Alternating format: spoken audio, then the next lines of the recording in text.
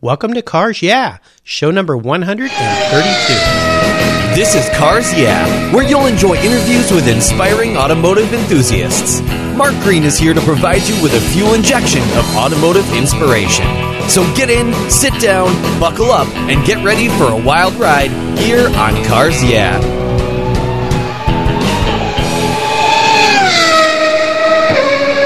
Have you turned your key and heard that dreaded tick, tick, tick, tick because of a dead battery? No worries. I've got the NOCO Genius Boost Jump Starter. This compact tool fits in your glove box and features rechargeable lithium battery technology that will start a dead battery in your car, boat, truck, or RV. It packs a whopping 12-volt, 400-amp starting power and can start up to 20 dead batteries on a single charge. Plus, it has built-in spark-proof technology with reverse polarity protection to safely jumpstart your vehicle. The compact, ergonomically designed clamps are solid copper for maximum conductivity, and there's a built-in ultra-bright dual LED flashlight with 7 modes, including an SOS emergency strobe. It's easily rechargeable with a USB outlet, and you can charge your smartphone or tablet while you're on the road. Works on any 12-volt lead-acid battery. The Genius Boost from NOCO is the ultimate emergency tool that's safe and easy to use. Quality design, state-of-the-art technology from NOCO, your battery care source since 1914. Get yours at geniuschargers.com.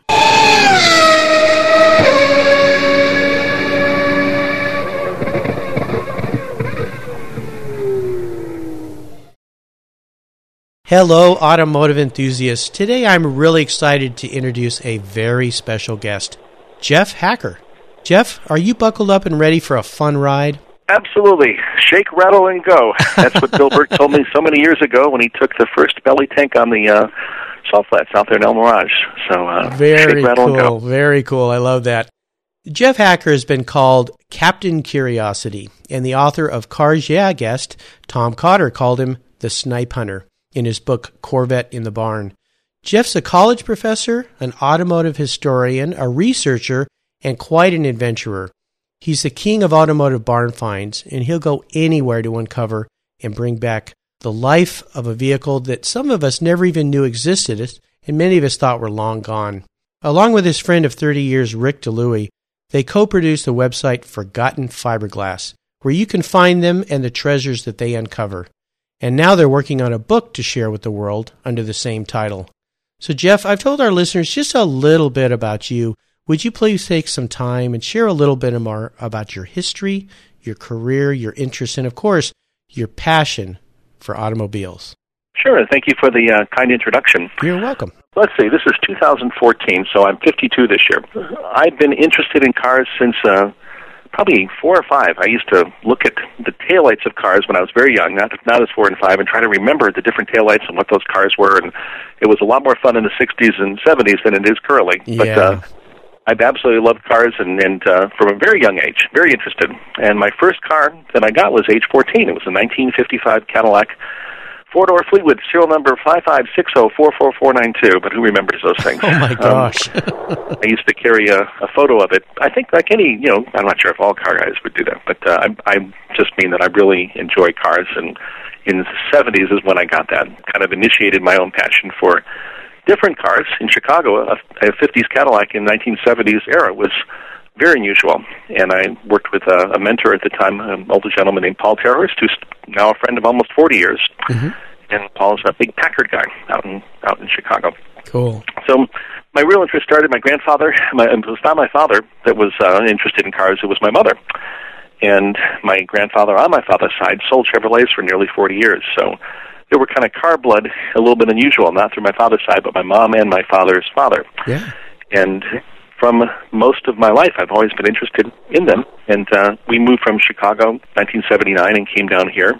Been down in Tampa, Florida since 79. You mentioned that I was a college professor, which I have been for about 15 years. Mm-hmm. Prior to that, I worked in a corporate environment for a company called Eckerd Drug. But my car interest, even though it's been lifelong, has really only started again with purchase of a car in 2006.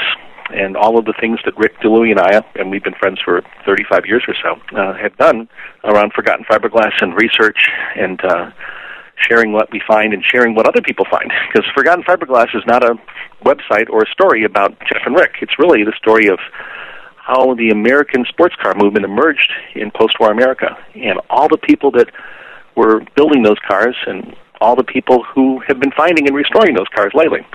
So we're just the lucky guys who get to do the work to help promote all the guys from the 50s and all the guys and gals and families who are sharing their cars these days. And Rick and I do that through writing our own website, helping other authors by providing everything we have for free in terms of what they would like to know about different unusual limited production cars from that era. We are a resource for those people.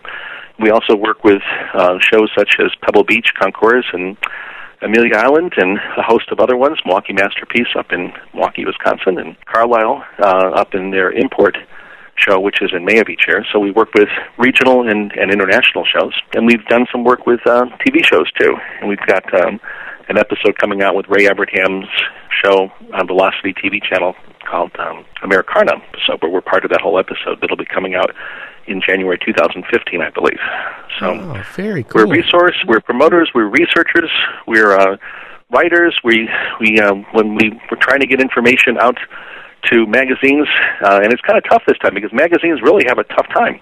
You know, they're caught between online, which is free, and paper-based subscriptions, and so magazines are dwindling, and content is dwindling, not expanding. And so that's really when we started Forgotten Fiberglass, to try to get more information out.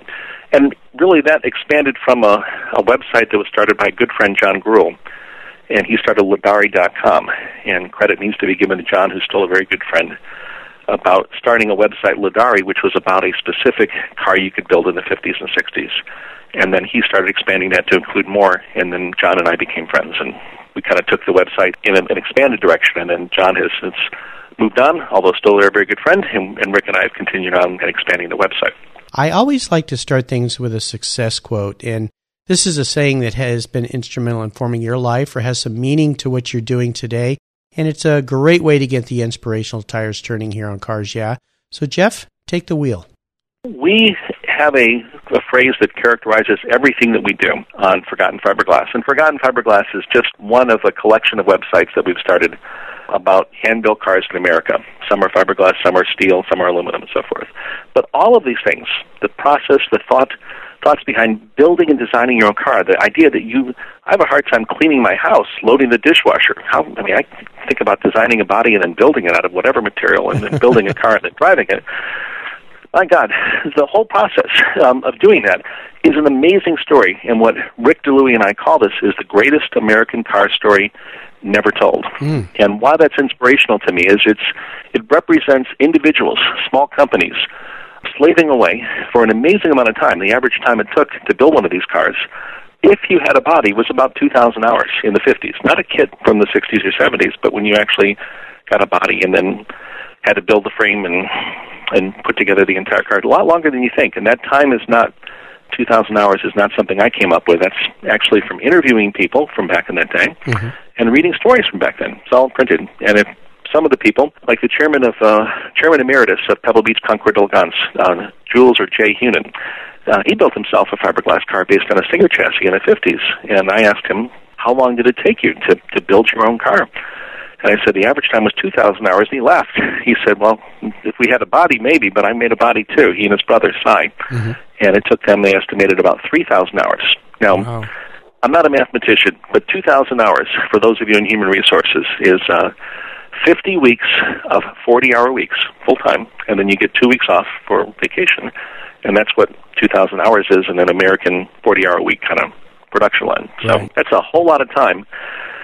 And they finished their cars more quickly than I can clean my house, which is not big house. So we call it, again, the greatest American car story never told, because this is an untold and unsung hero to me, kind of the backbone of America, a real story about Americana, in that people who have the entrepreneurial drive and the success and talent to make it happen can actually build things that were just amazing, and those cars have been forgotten.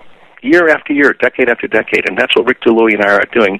When we reach some of these guys in their 80s and 90s now, or their families, children often, I can't remember any time where we're standing in the line of people they've talked to. We're often the first people to talk to them in 40 or 50 years. Wow. It's a gentleman out in San Diego, Warren Edding, and Warren and his wife were married in 1950. He's 87 years old.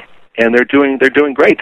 But I just found them. His car was finished, a Woodhill Wildfire in the late 1950s, 58. Found the magazine where it appeared in, and I said, well, Warren Edding is a pretty unique name. I bet I could find them. And as Rick DeLuey and I always think in terms of research, people are like fish on a reef. They don't stray far from where they go. And sure enough, he was still in San Diego. Hadn't always been there, moved away, and then came back. He doesn't have his car, but I was the first person, we were the first people to interview him and talk about how that car was built, and we're getting ready here in late 2014 to tell his unique story and get more pictures of the car and talk about the awards that he won and the process that he went. And guess what? After 50-some years, he still has every trophy and every photo he ever taken. He hasn't seen the car in 50 years. And then guess what Rick and I then do, which is the most important to me, and I'll bring this up later in the interview. But Rick and I then unite people in their cars, and we do this time and time again. Fantastic. And I went out and found his car. It's in Colorado, and sent him pictures of it, and his tears in his eyes. I mean, it was important enough that since the 1950s, here in 2014, he and his family, he and his wife, still have the trophies and the photos. And that Rick and I do time and time again, reunite. They may not be able to chance to buy the car or own the car, but the fact that something that Warren and others worked so hard in building, and such a desire to complete, and in such a big part of their lives and their kids' lives and so forth. In fact, he named his car after his daughter, and his daughter just found out last week that her car and her name still exists. Very cool. So that is not unique. That is something we do time and time and time and time and time again, and that is the best part of what we do, and we do that as love for the hobby and love for the story. So I'll say it one more time, third time, the greatest American car story never told. I love it. That's fantastic. Very, very cool. Would you share a story with me that instigated your passion for cars? You talked about at 4 years old, memorizing the taillights on vehicles when you're riding around the back seat of your folks' car, but is there a pivotal moment you can think of when you really knew you were a car guy? My grandfather sold cars, but we didn't work on cars or wrench cars. I can do that. I learned to do that. I was 14 years old. I surprised my mom. She came back with the Cadillac. I was 15 actually by then, and we pulled the engine out of the Cadillac, and I stuck the car in their garage. I'm sophomore in high school, no mechanical experience, and did it myself with maybe a friend. And she told me recently she thought the car was going to be junk after that. But no, that I dropped the thing off and got it rebuilt with my friend Paul Terrorist, guiding the way, and saved up money and working at a grocery store, blah, blah, blah. Got it back, and then by the spring I was driving the car with a new engine. That was pretty cool. I mean, I was capable of doing that without a lot of support, but a lot of support in terms of giving me the room to do that came from my mom. Right. But that still is a rather, normal kind of experience for a young teenage guy building his own car. What happened when we moved down to Tampa, Florida, I missed my mentor, Paul Terhorst. I was 17. Paul has always been into Packards and other really cool cars, and I moved down here. Who wouldn't move to Florida at age 17 near the beach from Chicago? I'm surprised anyone's left in Chicago. I love Chicago. But, I was going to go down and move down there. But when I did, I lost all my car interest or car support. And I came down here, and I worked at a hotel on the beach in my senior year of high school.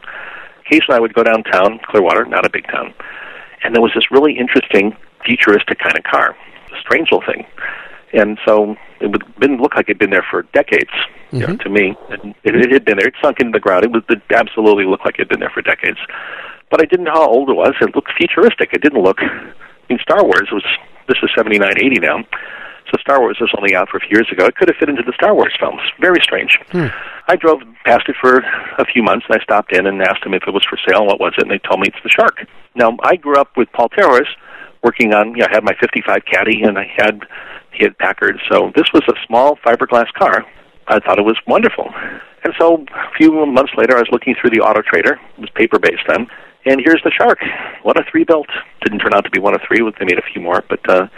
I drove down there, and they said, open any offers. I still have the ad. And I said, do you remember me? I'd like to buy the car. And they said, well, we already have an offer of $500. And I said, well, I'll give you everything I have, which is $350. I'm still friends with the family that I bought it from. Still have the bill of sale and everything. And so they said, we remember you, and we would like you to have the car. And so the next day, I was down there the next day with a trailer I had to rent, and picked up this car, and we didn't know anything about it other than the Shark. They said they built three, and it was built in Clearwater. And we hauled it out of the ground. I had to use a winch, a hand winch, like a boat winch, to get it up. It was kind of funny, and then bring it back. And of course, it didn't roll, and everything's locked up, and it was horrible. But it was kind of an adventure. And then the next day, young 32-year-old or so Rick DeLuey called and said, the owners or the sellers gave me your name. I know something about that car that might help. Oh. And that's how Rick and I started our friendship. That's my first car that I still have for 35 years. I found 2 other Sharks that I currently own. Mm-hmm. They made up 6 Roadsters and 6 Coupes. And from that, I did all the research with Rick's help, tracking down the original designers, owners, builders, other cars, all of whom I'm still in touch with their families or the direct people, the elderly at this point, who built those cars to this day.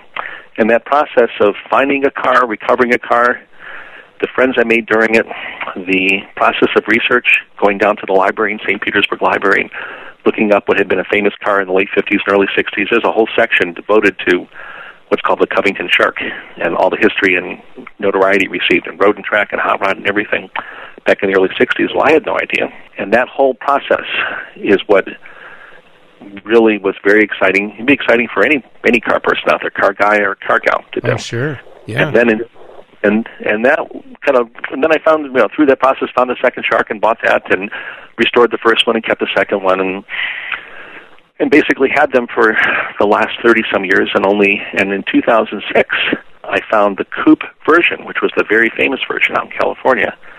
And that, again, started research and history, and that's where the beginning of Forgotten Fiberglass started. It was a quest for this old college professor to learn more about the history of fiberglass cars in America, and there's very little history at all written down in a highly disciplined way in terms of who, what, where, when, and why in first-person stories. Most of what was told 50 years ago. Well, Rick and I changed the game, and we went out and found the people, drove out to see the people, and even next week we're going out to north of us, a couple-day drive to visit another person, 82 years old, who built his own car, do interviews, get pictures, and so forth.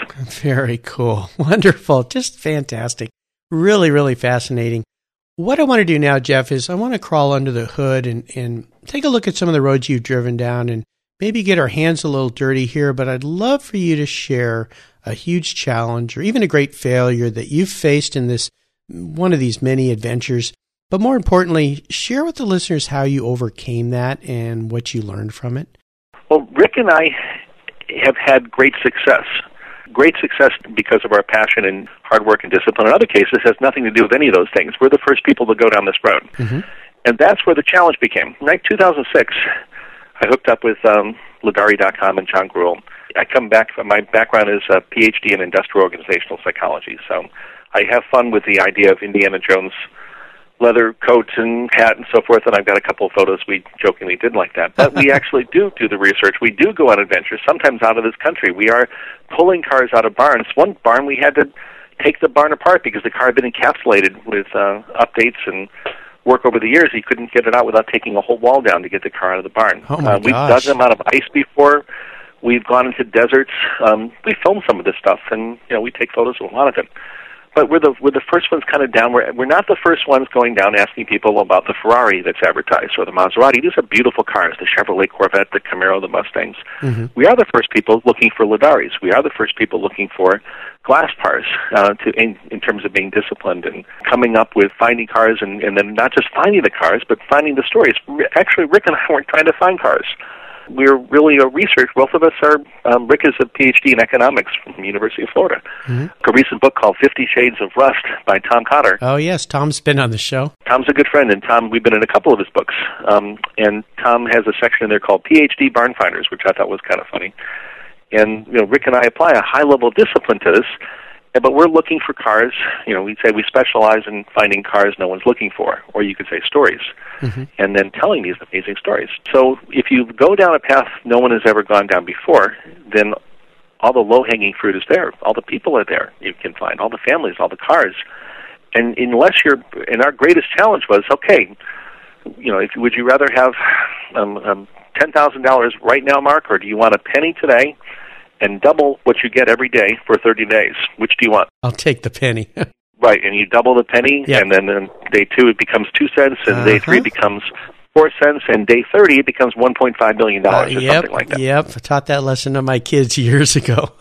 You find the first car, and then you're looking for glass bars, and then you find the second people, and the third, and you start getting people energized because people who own the cars find out about you, and you're sharing history, and all of a sudden 6 people, and 8 people, and we're 20 people, and then 100 people. And then how do you communicate through magazines? Forgotten Fiberglass, the website, is an outgrowth of us being very frustrated about not being able to get articles quickly into magazines. Not into. We've had tremendous success in Hemmings and Classic and Sport Cars and Rodder's Journal, and Auto Week is now doing a feature on a car we have called the Leo Lines Custom Merc. But we need more stories faster. There was, how many cars do you think, how many fiberglass sports cars were on the market and you could buy in America prior to the fall of 1953 when you could actually get a Corvette? They came out in the early part of 53, but how many fiberglass sports cars, Mark, do you think were out there? I have no idea. I want you to guess. This is Cars Yeah. Okay. How about 50? That's about right, actually. It's pretty good, but close to 50. Woo-hoo! Fiberglass, and if you add in aluminum and so forth. Now, that's before the Corvette showed up and became available in the fall of 53. Oh, okay. So some were one-off, some were limited production, but cars like the Victress, the Glass Bar, the Widow, there were tons of them, like Grantham Stardust, other ones out there in movies. It's like, show me. Well, we can show you by just looking at the magazines. So imagine if you're the first person or first group of people going down the path, and you're getting information, and you're getting sometimes the only pictures of a car or a story, and you're talking to people. Well, we quickly realized we needed to save these interviews. We should be videotaping them or something, but I can't travel. Rick's retired, and I'm a college professor. Do the math. We don't have that kind of cash. We spend everything we have on these, but we don't have an unlimited fund at all. So we started doing audio interviews like you're doing, and we started recording all those for posterity, time beyond us. And then we started working with people, paying money to have things scanned from their personal collections, or if they trusted us, to send it to us. And then we had to come up with, well, that's fine, but then if you only store it on one computer and that computer goes boom or gets stolen or whatever, you have to have backup solutions to that. And you can't have everything paper-based. So we started getting file cabinets that are fireproof. But then I live in Florida, near the coast. So what do you do with that? I mean, if I leave, they have to leave. Yeah. We actually had to provide for digital backup. We had to provide for methodology of storing information, both physical and digital. We have interview schedules that we do, like you, to try to get these things done. And all of our group, unlike me, who's 52, the average age of my group is in their mid to late 70s. And like I said, Warren Edding is someone we found recently. He's 87. Yesterday I talked to Bill Jones out of Texas, who worked with Carroll Shelby to design a frame on one of Carroll Shelby's frame that he made available for these kinds of cars. Bill's 92, as I remember. So we don't have the luxury of time. So when we do this interview today, I'll be doing an interview next week and this weekend and so forth with these folks. Yeah. So the greatest challenge, I don't think, can be overcome for us. We need time, effort, resources, all that stuff. Sure. So we've had to figure out how to do that on the budget and the time allowed. And I still work full-time, and Rick's still busy full-time as well. Yeah. And so that's our challenge. It's not one that we can overcome. It is our challenge every day. Yeah. Wow. And we hopefully are getting better at this, so that if something ever happened to us, we can pass along our stuff to Watkins Glen Archive or Peterson Automotive Museum Archive. None of this is going to be sold. It'll all be given to a magazine. Yeah. An archive somewhere where it can be shared. Because these stories, as I go back, it's the greatest American car story ever told. They're wonderful stories and fantastic cars to find. Oh, fantastic. I'm so happy you're doing this. Let's shift gears here, Jeff, and go to the other end of the spectrum. And I'd love for you to share a story, or an aha moment, rather, with what you're doing, a time when you realize, you know what, this whole concept of forgotten fiberglass and chasing these cars down, there's some merit to this. And can you tell me a little bit about how you turned that aha moment into a success? Certainly. In 2006, I found the second the Shark Coupe. If any one of your listeners go look at the Covington Shark Coupe. That was the famous one. Been looking for it for 25 years. Went out to find out information on vintage fiberglass cars because I needed to know more about mine, and we were going to start showing them. And found an amazing paucity and nothing. There's virtually nothing out there where you can find a billion websites on wonderful cars like Ferrari, Corvette, Camaro, Mustang. You can't find any that have substance. And at the time, Ladari was the best one out there. There were good ones on Devons and others, but they weren't deep. They were very shallow, but they provided great immediate information, but not the depth that you'd want in stories. So on Ladari.com and got to know the people who were running it a bit. John Gruhl was the key player. And as I'm learning, I see this car called a Grantham Stardust. And I love the name. I almost didn't need to see the car. Who wouldn't want to own a Grantham Stardust? Which I used to have two, now I have one. And Rick, on the other hand, I hadn't talked to him in years. I called Rick to say, Rick, do you know anything about a Grantham Stardust? Because it was up there for sale. Mm-hmm. And Rick said, I don't know, but I've got this mystery fiberglass car here that I just found in South Carolina. Ultimately, we found out what it was called, a Lancer, which we now own too. And he goes, I don't know anything about this either, which led us to Harold Pace, which is a good friend and mentor who had been writing about these cars, who helped us understand them more. And then, I'm inquisitive, so I asked the group if they knew anything more about Grantham Stardust. They said, no, that's what's in the book, and there's like 2 articles, and that's it.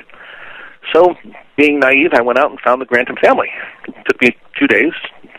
Wife, his widow, lived in California, and his kids, some of them were in Hawaii and San Diego. So I came back to the group, Ladari group, and said, hey, I found the Grantham family. Look at all these photos. Look at all this history. Got all this information. Didn't do any recordings. Remember, this is early on.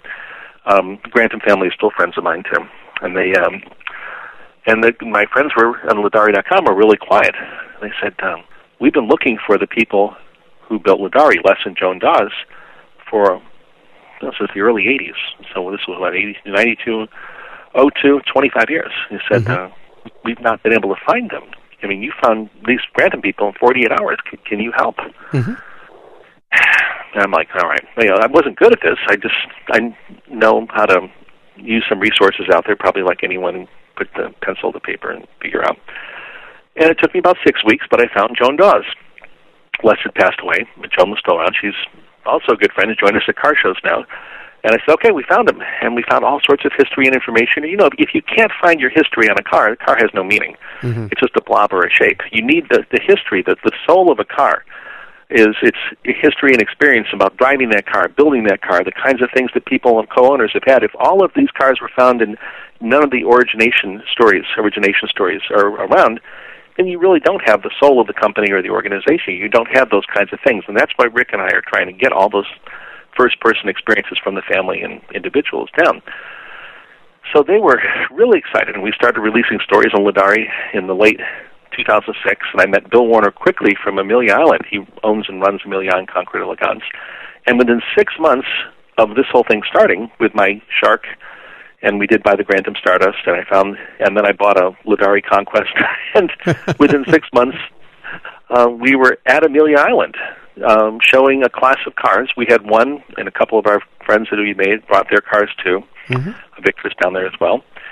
And Amelia Island is one of the top shows in the world, one of the top 5 or 6. Oh, yeah. Bill's been on the show here. We're honored to be a friend of Bill's. We're honored to be part of the show. And actually, next year will be the 3rd time, 2015, where we have an entire class of forgotten fiberglass cars. First one in 2007, second in 2010.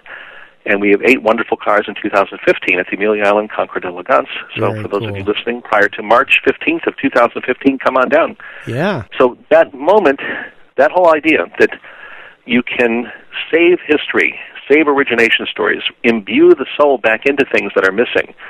That research I had done as a 17 and 18 and 19-year-old kid with a Shark, it started again at age 44 or 45 or whatever that was. Mm-hmm. Not just with Ladari, and not just with Grantham Stardust, but by the time we got to Amelia, we'd already found the Victress people. And by then, Victress was another big company.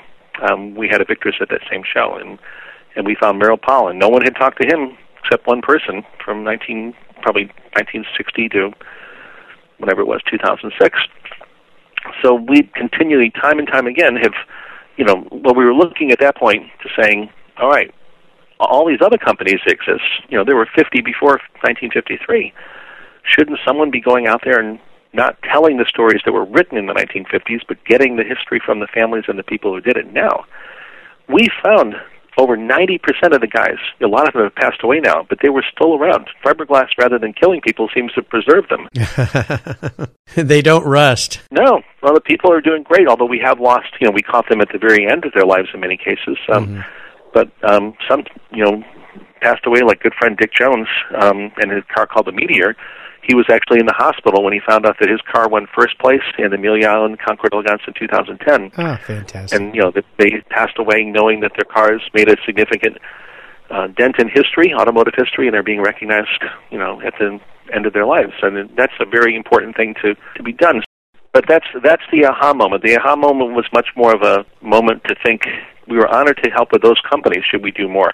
Yeah. And time again, we've taken it not just to the company level, but the individuals who built the individual cars too, and recorded all their history. Very cool. Wonderful. How about proudest moments? I assume you've had many as you uncover these vehicles, but is there one in particular you can share with us?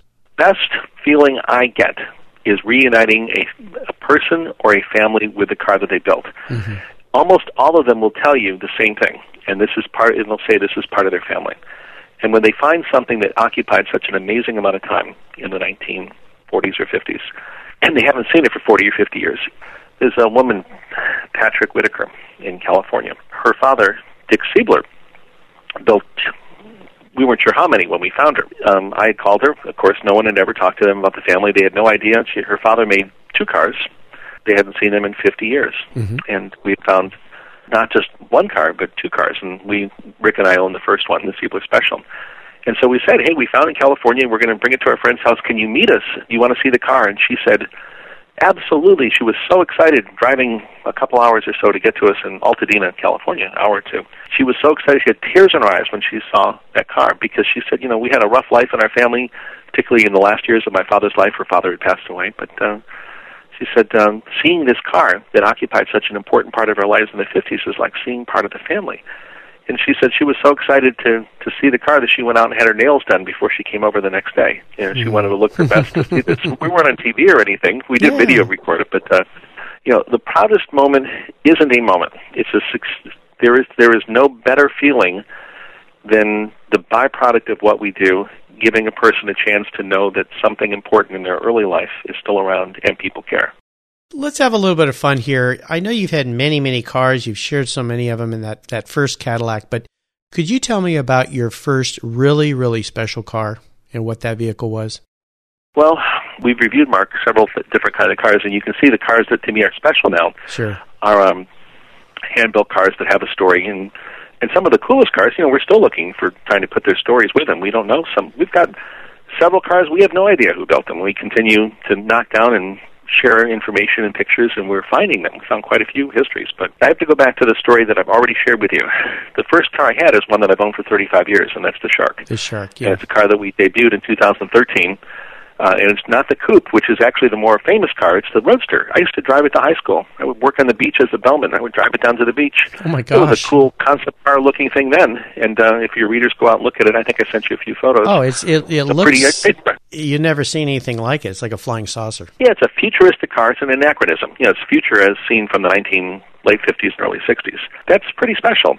How about current projects? Is there a project you're working on, maybe a barn find or something you're chasing right now that you could share with us?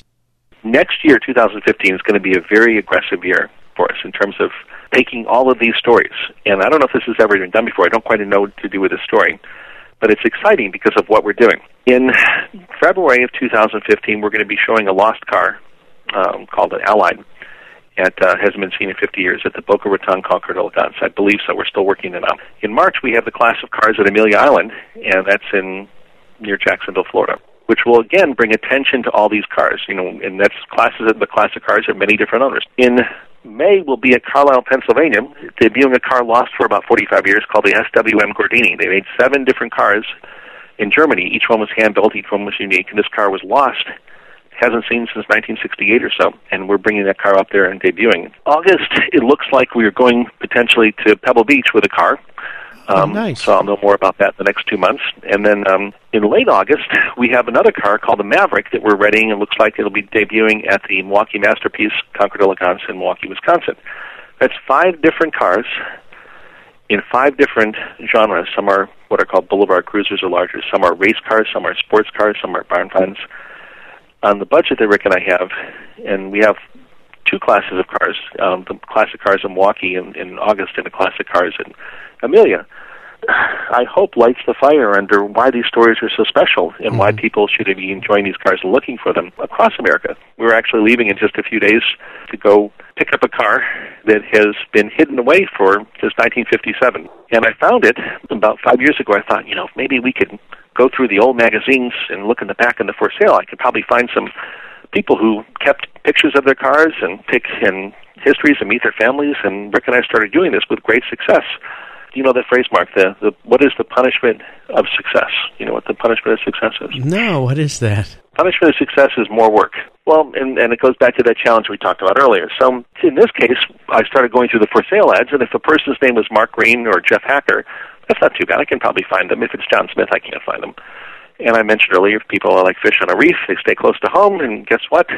We started finding these people or their families, and we started finding histories and pictures and cars and their car pictures and so forth, and we started doing interviews. And I've stopped doing this because the punishment of success is more work. Yes. In fact, we started finding cars, and what we're leaving next week to pick up is a car that's been in a barn. It was advertised in 1957, and it's still there. It's still there. Oh, my gosh. It's still there in the same address, and we've known the people. We went up and visited and took photos of it a few years ago, and we hadn't talked about buying it ever, but I called them up recently and wished them happy holidays, and they said, you want that car? It's for sale. It hasn't been touched since 1957. Wow. So yeah, fantastic. We're going to hopefully everything will go next week. Sounds so like that's what we're leaving in like 72 hours or something. Sounds like a great adventure. Can't wait to see that when you get it back.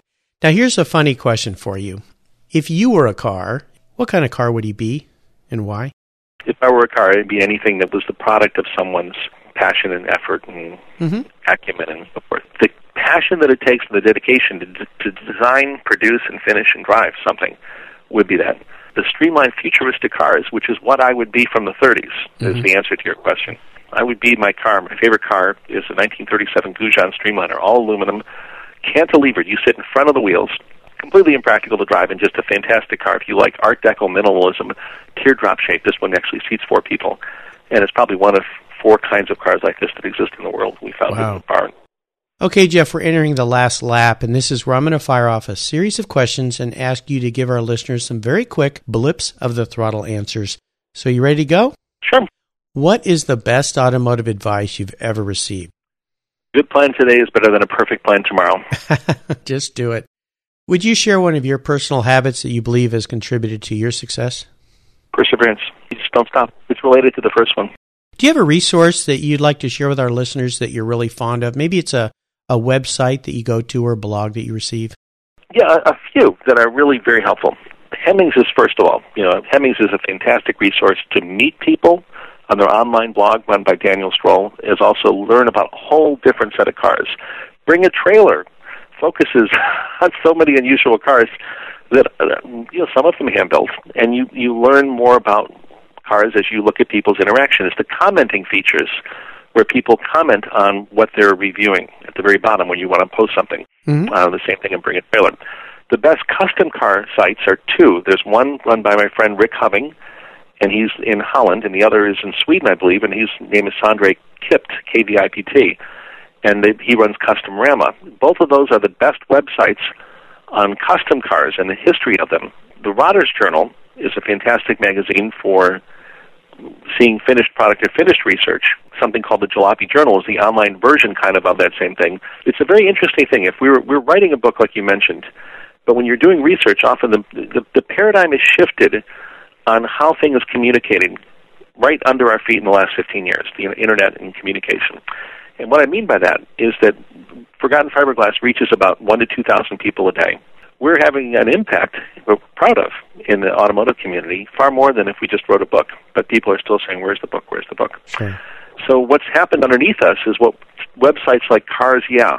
And Forgotten Fiberglass and these other ones with online components are reaching people and sharing information so that people can collaborate, collaborative kinds of environments, discussions back and forth, where you meet folks and you discuss and learn. And that whole thing is better than reading any book or magazine in the world where you're just simply a recipient of that information. Sure. So resources that are interactive is what is really important. Yeah. And the ones I just mentioned all have an interactive component except the Rotters Journal, since that's a magazine. Sure. That's more than one, so I don't know what you want to do with all that. That's okay. Jeff, would you share a book that you've read in the past that you think our listeners would really enjoy? Absolutely. And there are many different ones out there I could pick, but one I'm going to pick I couldn't find, and now you can, and that's why I like it. In the 1940s, 1944, a young man named Dan Post started writing and chronicling how to build a custom car in America. And he started writing a series of newsletters and information that ended up in his first book in post-war 1947 called the California Custom Car Album, something like that. And those early newsletters from 1944, before World War II ended, to what culminated around 1955 in several different books about restyling cars and building cars is actually the only complete chronology and discourse of the changes in custom car building in America that exists. And when we started researching, people talked about Dan Post with reverence. No one knows how many things he built.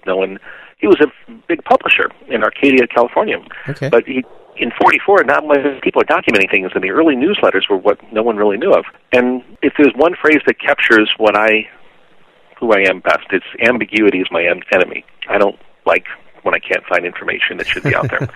So that I undertook a 3-year research project, and it took 3 years to locate the family, locate the employees of Dan Post in the 40s and 50s, and bring all of that information together and work with Rodder's Journal, which is an excellent organization, to write a story about it for the first time in 50 years. It's a chronology of the building of the birth of custom cars in America.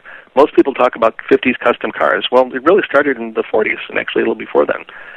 And we found not just the Post family, all the employees got all of the missing books, and I gave them as a gift on behalf of all of those people and myself to Rodder's Journal, who then published an entire set, which is still available for $50, of everything I just mentioned. Some fantastic books, and it's a collection of books called the Dan Post Collection. And it's not expensive, and it's the history that's never been seen before in its complete form. Well, I'll remind our listeners that you can find all these resources at carsyeah.com/Jeff Hacker. All right, Jeff, we're up to the checkered flag. This last question can be a real doozy for some people. If you could only have one collector car in your garage, and money's no object, I'll buy you whatever you'd like today, what would that vehicle be and why? Well, it'd be handcrafted, like no guess, no big surprise there. Yeah. The 1937 Goujon Streamliner. Okay. It's wonderful. It represents a time when people in the 30s were, looking forward. World War II had yet to start, and cars where we were looking, this were yesterday's tomorrows, so to say. Yeah. And it was all aluminum. Aluminum was a brand new kind of thing for cars back in the 30s. And that's what I was told when I found the family, that this was rocket science. This was Sure. futuristic to have things built out of aluminum, and that would be a car. When I've driven the car around my neighborhood, I scare all the kids anyway, so what perfect car, what more perfect could be? There you go. I love that. Well, Jeff, you've taken us on an amazing ride today, and I've really enjoyed your stories. I think we could talk for days. I want to thank you for sharing your journey with me and with the Cars Yeah listeners. Would you give us one parting piece of guidance before you drive off into the sunset in that Streamliner? There is one image I sent you, and it's something I share occasionally, and it's taken from the X-Files and modified just a little bit. And I tell people, the cars are out there, which says everything it needs to. The cars are out there, so you go find them, you go restore them, go tell the story, go collect the information. For God's sake, you won't be a competitor. If you want to do it, I'm happy to help. The cars are out there. The cars are out there. Fantastic. And what's the best way for our listeners to learn more about what you're doing and find you? Yeah, we can go to the collection of websites we have can all be found on our portal, which is called undiscovered-classics.com. That's our gateway to all the different websites. Okay. But we have Forgotten Fiberglass. That's our 900-pound gorilla. Mm-hmm. And a website called sportcustom.com, another one called bellytanks.com. Well, I'll make sure again that we list all these resources on carsyeah.com/Jeff Hacker. Jeff, thank you for being so generous today with your time and your expertise and for sharing your experience with our listeners. It's been absolutely fascinating. Until we talk again, I'll see you down the road. Very well. Thank you so much for joining us on today's ride here at Cars Yeah. Drive on over to carsyeah.com to find show notes and inspiring automotive fun. Download your free copy of Filler Up, a fun book filled with gorgeous photographs of fuel filler fun, including quotes from more inspiring automotive enthusiasts. Download your copy today, and we'll see you next time on Cars Yeah.